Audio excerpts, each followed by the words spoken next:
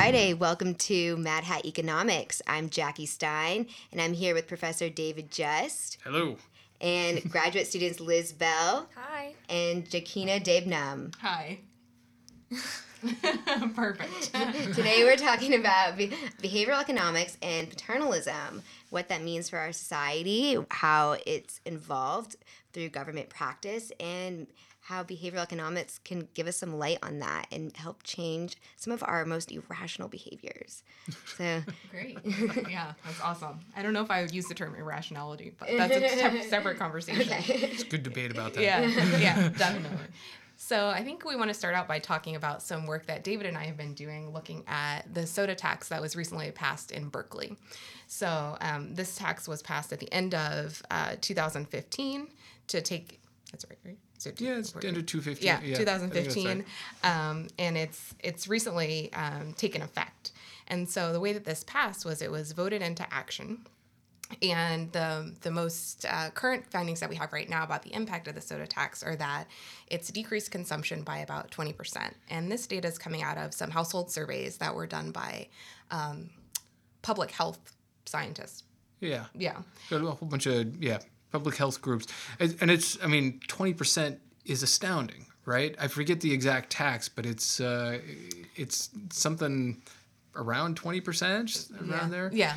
And and to get a 20% reduction in soda consumption, that just sounds amazing. Yeah. They've found the panacea to eliminate soda consumption or reduce it, and at the same time fund some other public health opportunities through the tax, right?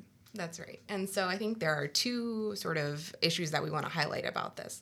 The first thing is that Berkeley is really weird. So there are the people who voted, and people who vote in general are very different than the population of people who are going to be impacted by a soda tax. So we know that voters are going to be older, they're going to be whiter, and the people who drink soda are going to sort of be the converse of that. So that's one thing. We also know that Berkeley is not representative of the U.S. population. These people are... I've lived there. I can say that. Yeah. That's true. So I think David did his PhD there, so he knows firsthand what this is like. And so I think we want to be cautious about generalizing findings from a weird group of people voting in a weird tax. The second thing is maybe a methodological critique about the way that the survey has been done. So I think that when you're doing household surveys, you want to be very cautious because there's sort of a question about whose house can you go to, and are those people going to be representative? Who's going to be affected by a tax? And are people going to report honestly to you if you ask them a question about how much soda are you drinking, particularly as it's becoming more of a sanctioned behavior? Yeah. And with this tax, it was voted in by 75% of the population. That by itself is pretty amazing. And if you have that, there's been this sort of public fervor that soda's bad. And then you come around and you ask people, so how much soda are you drinking? That can definitely impact your answer. Absolutely.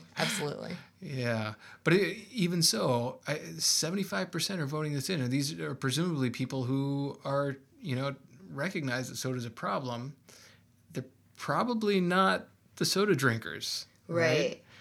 So if that's the case, you had a pretty low level of soda consumption beforehand, or at least we suspected you probably had a low level of soda consumption beforehand, and 20% of almost nothing is, really almost nothing. Right, exactly, especially because maybe they're drinking other things in place of soda already. Water, people tend to... Yeah. So I'm not have that option. Yeah. And I think when we looked at the Nielsen home scan data, which the advantage this has over this household survey data is that this is actual people reporting what they've consumed in the privacy of their own homes.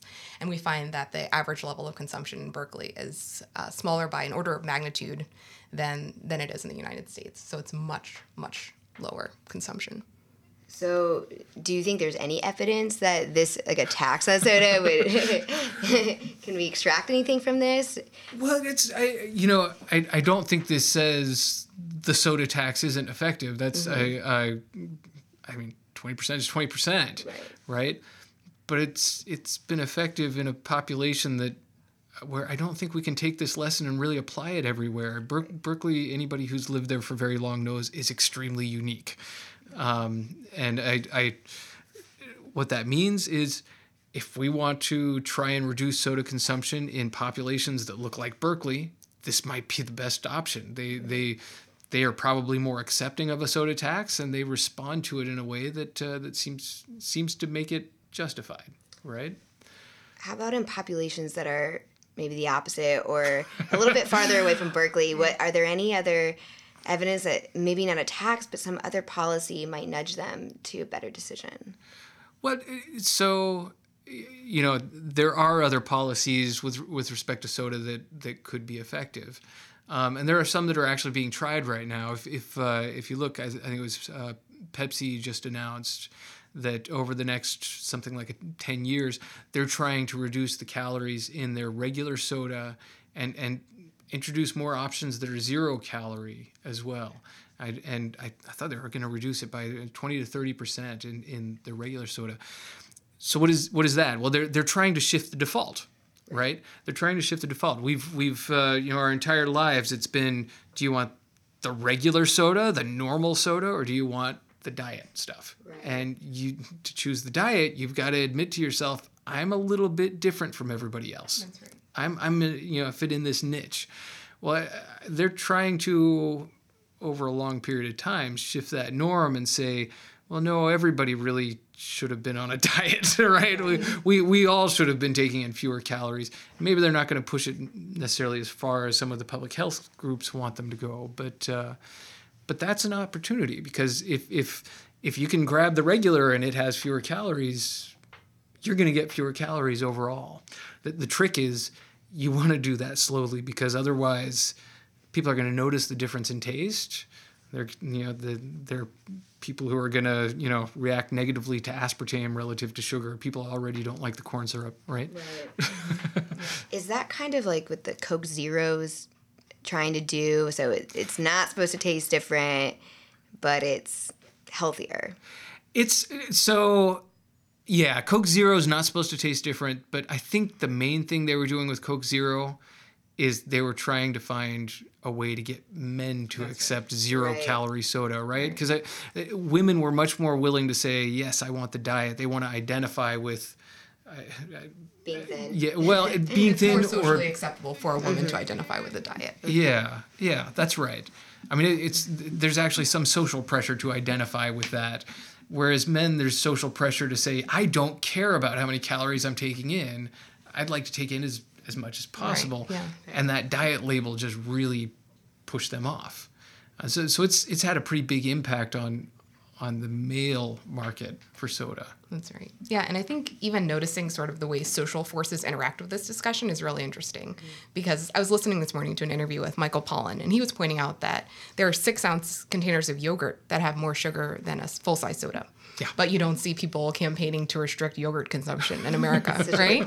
Yeah, which, I mean, maybe has to do with the Dairymen's Association of America or something like that. But I think the fact that we're focused on this particular product as sort of the social evil says something really interesting about. Well, it does, right? Because you even look at just beverages, and most of the things you're going to get out of a Starbucks are going to have more calories than a can of soda. Yeah.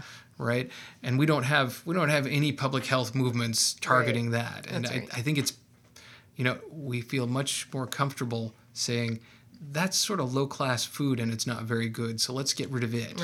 Right? Yeah, they're shaming against soda, but not against whipped cream frosted frappuccinos with the chocolate drizzle. So yes, it's like a dessert in one, and then you have juice, you have yogurt, you have snack packs that sweetened teas. There's so much more than just soda. There, if you're drinking Gatorade all the time, it has tons of sugar in it. Right. So Yeah. So is this kind of the start of, I guess, Pepsi's trying to combat the shamefulness it's received, but that's right, and we've also seen soda makers across the board introducing smaller sizes. That's right. The miniature Cokes and people are paying more for those. Well, what is that doing, right? This is essentially a commitment mechanism. People are willing to pay to get less of it.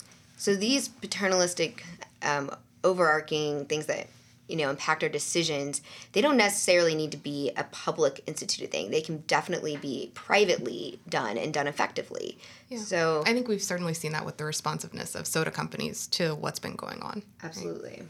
So Yeah, I mean that doesn't necessarily mean that's always going to be the best way to do it, but there's some trade-offs, right? If you're going to if the government's going to step in and they're going to say we're going to regulate this market in some way, we're going to try and push people, then you end up with a trick where there's the consumer now is being told you can't have exactly what you want, and they're going to be angry. They're going to push back, right?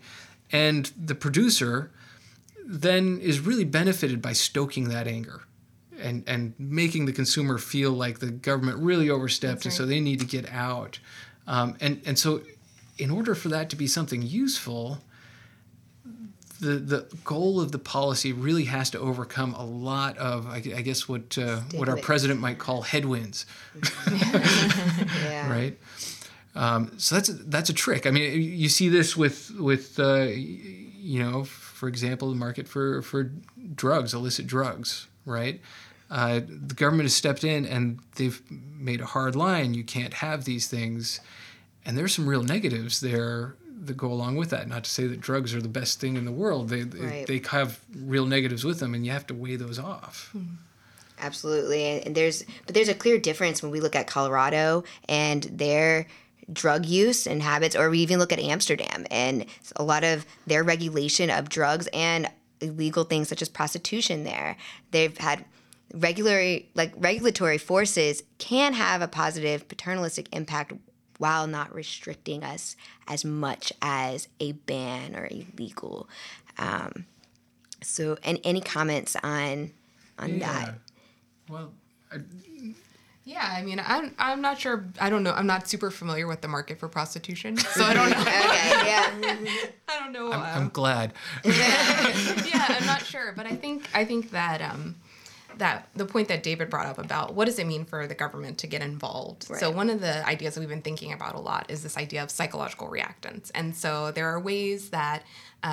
If you restrict someone's freedom, then they're going to be motivated to act out in response to that. So one of the things that you pointed out with the illegal drugs is that maybe when people feel that they can't have drugs, they might act out and they might overconsume. They might be prompted to use more drugs. And I think that intuitively that's an idea that makes a lot of sense to us.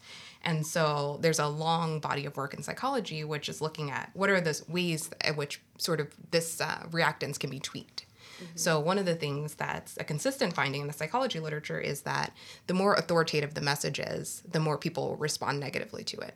So that means that having government interdict something is going to cause people to overconsume more than maybe just having sort of a private actor or a friend or that sort of thing.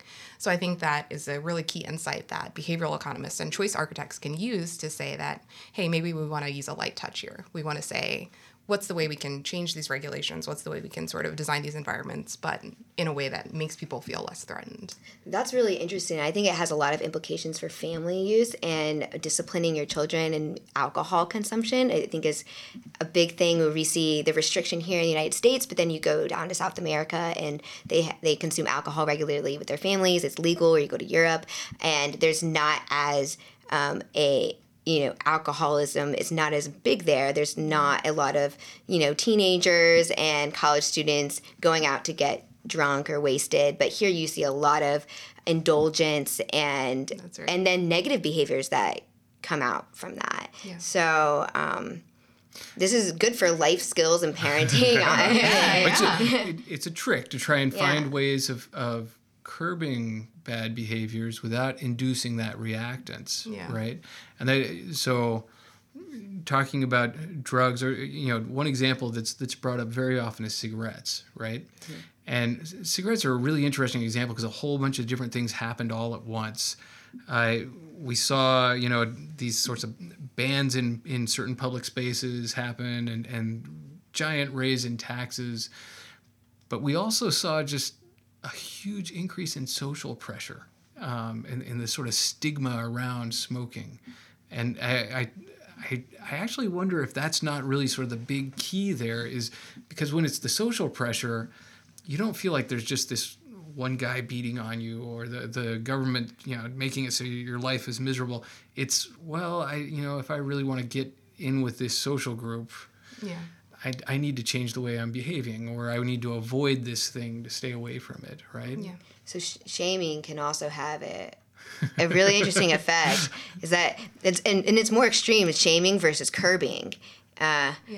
Yeah, because I don't know. I think that with the cigarette thing, there's shaming, but there's also a change in what is sort of like the reference point and the status quo bias. So with smoking, you have the behavior of smoking, but you also have this whole like sort of behavioral ethos that goes with it. So you go outside and you smoke with your friends, or like you see your parents smoke, and that makes you more likely to smoke. And I think that by changing sort of the cultural ethos around smoking, then it makes your default a little bit different in a way that decreases smoking. Yeah, I mean, literally, you used to go to restaurants or other places, and it would be you sit down in sort of the normal section, or you request the no smoking section, right? You would have to request this sort of odd grouping, social norm suggestion, just the way soda is right now, right? And that's changed, right? You go to a restaurant and you sit anywhere. Now, there are still some states where they allow smoking, but it's not the norm it was before. That's right. It's highly restricted to outside, and now even in New York, there is restrictions on smoking outside. That's right. So it's become more socially unacceptable to smoke, and it's harder to find a spot to smoke as a result. Yeah. And it's interesting because you look at all of these things, and every single one is sort of, these are public health issues, right? And we've been hammered with information on the health problems these cause for generations now, right? We're not the first generation to think sugar is something bad for us. And smoking, we've known it was something bad for us at least for 50 years. But the information itself didn't really move us, right? It didn't really change us the way we reacted to these things. We didn't change until something else happened. Right. And I know that the information is interesting because sometimes the government tries to use more information to paternalistically persuade consumers or people to behave in certain instances, such as when we sign contracts, we're required to have all the information there, provide our signature. So that's kind of their paternalistic nudge to knowing more about the topic. But in these other instances, you're saying that the information wasn't helping our behavior until it was dispersed from top down. Well, I think it has to do with the whole like sort of system 1, system 2 thing. So I think people can cognitively know something, but in many instances, the more powerful motivator is going to be sort of what's your impulse? What's your sort of default going to be? And so I think that for us as economists, this is a really valuable lesson because I think that, we talk a lot about rationality and how people process things, but in a lot of cases, the most powerful ways of changing behavior are just changing default options. So we talk about things like organ donation. So the most effective way that we've increased organ donation in America has by changing things from an opt-out to an opt-in. Opt-in to an opt-out. I'm sorry, the opposite. Yeah. One of those. Yeah, one of those things. Yeah, changing what the default option is. And that's had a huge impact, but that wasn't an educational treatment. That wasn't something that we sort of made people less irrational, use of air quotes here. But it was something that really moved behavior. And that's because we said, okay, well, we know that people are going to be biased towards whatever the status quo is. So how can we use that to make a better outcome? And I think the numbers really show how drastic that is because there's something like 13% of people in America are organ donors currently. And then if you look at other countries that are similar, you look at Sweden, they have where their default option is to donate their organs. It's ubiquitous. Yeah, everyone's within donating. America because it varies by state. So if you look at states where it's opt-out versus opt-in, then you'll see that. Yeah. No, that's right. And it's amazing how that sort of social norm and I guess status quo bias is really something important. I've been doing some work with a graduate student looking at problems around open defecation in India, and around here, I talked to my daughter and her friends, and they will not go camping. And why don't they want to go camping? Well, they don't want to have to use the bathroom out in the woods, right? Because it's not fun. It's disgusting. It's something that it's horrible in their mind. But here you've got a problem in India where for a long, long time they've been giving out public health information about open defecation, about the problems that it causes, and it hasn't been enough to actually change what people do. And so they've started a whole bunch of new programs now, and so some of these are just subsidizing, public toilets and things like that. It hasn't really moved the needle. What they did find that did move the needle is having these roving bands of people who will find somebody openly defecating and then just making huge amounts of noise by like banging pans together and shaming them. Mm-hmm. And suddenly these people don't want to go back to defecate outdoors with that possibility. Yeah, that's really interesting, honestly. That's something, we could maybe apply in the United States to some, we don't do that very often. And here's the opposite. We don't want to go outside. We want the privacy. We want the comfort of the toilet seat and the toilet paper, all the wonderful things that come with the toilet. So, but we look at driving and speeding, and that's a really big problem. We have all the information. We have students take driver's ed, showing them, terrible tragedies that have happened from drunk driving, from speeding, from texting on their phones, yet people still continue to do these really risky behaviors. Yeah, that's right. And we have the law cracking down on us. New York does not allow you to use your phone while you're driving, but and from Florida, this was kind of an adjustment because I realized how much I use my phone when I drive, which is quite dangerous.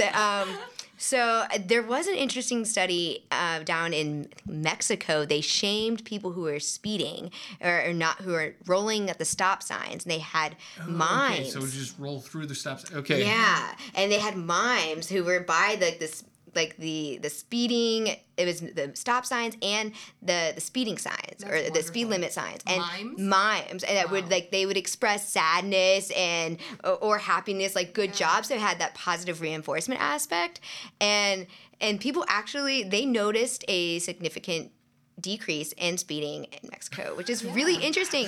So I think it relates to the passage of seatbelt laws in America. So one of the reactance studies found that after seatbelt laws were passed, seatbelt usage went down. So people were negatively responding to the passage of the seatbelt law. They handed out pamphlets, and people still didn't increase their seatbelt usage. But over time, it's become a social norm, and you've got that beep thing in your car where it's like, if you don't plug it in, then you're going to have to listen to that annoying sound. Right. And I would argue that that's way more effective than telling you that you're going to go flying out of your car if you get in an accident, because everyone believes that they're not going to get in an accident. Right. There's so much overconfidence. Right. That's right. Everyone thinks that they're above the norm. Yeah. So mimes. That's the answer. Yeah. Mimes. Right? I'm actually terrified of mimes. I don't know if it'd work for me. I don't want to look at them. Where do you get that many mimes from? I know. I was actually reading. I think in England they have this setup where if you're speeding. Your car passes a sensor, and a happy face will come up if you're going the speed limit or below, and a sad face will come up if you're speeding. So they found that really did decrease speeding as well. So maybe we just need happy faces and sad faces. Yeah. So I think, if you really wanted to take that sort of public shaming a step beyond, right?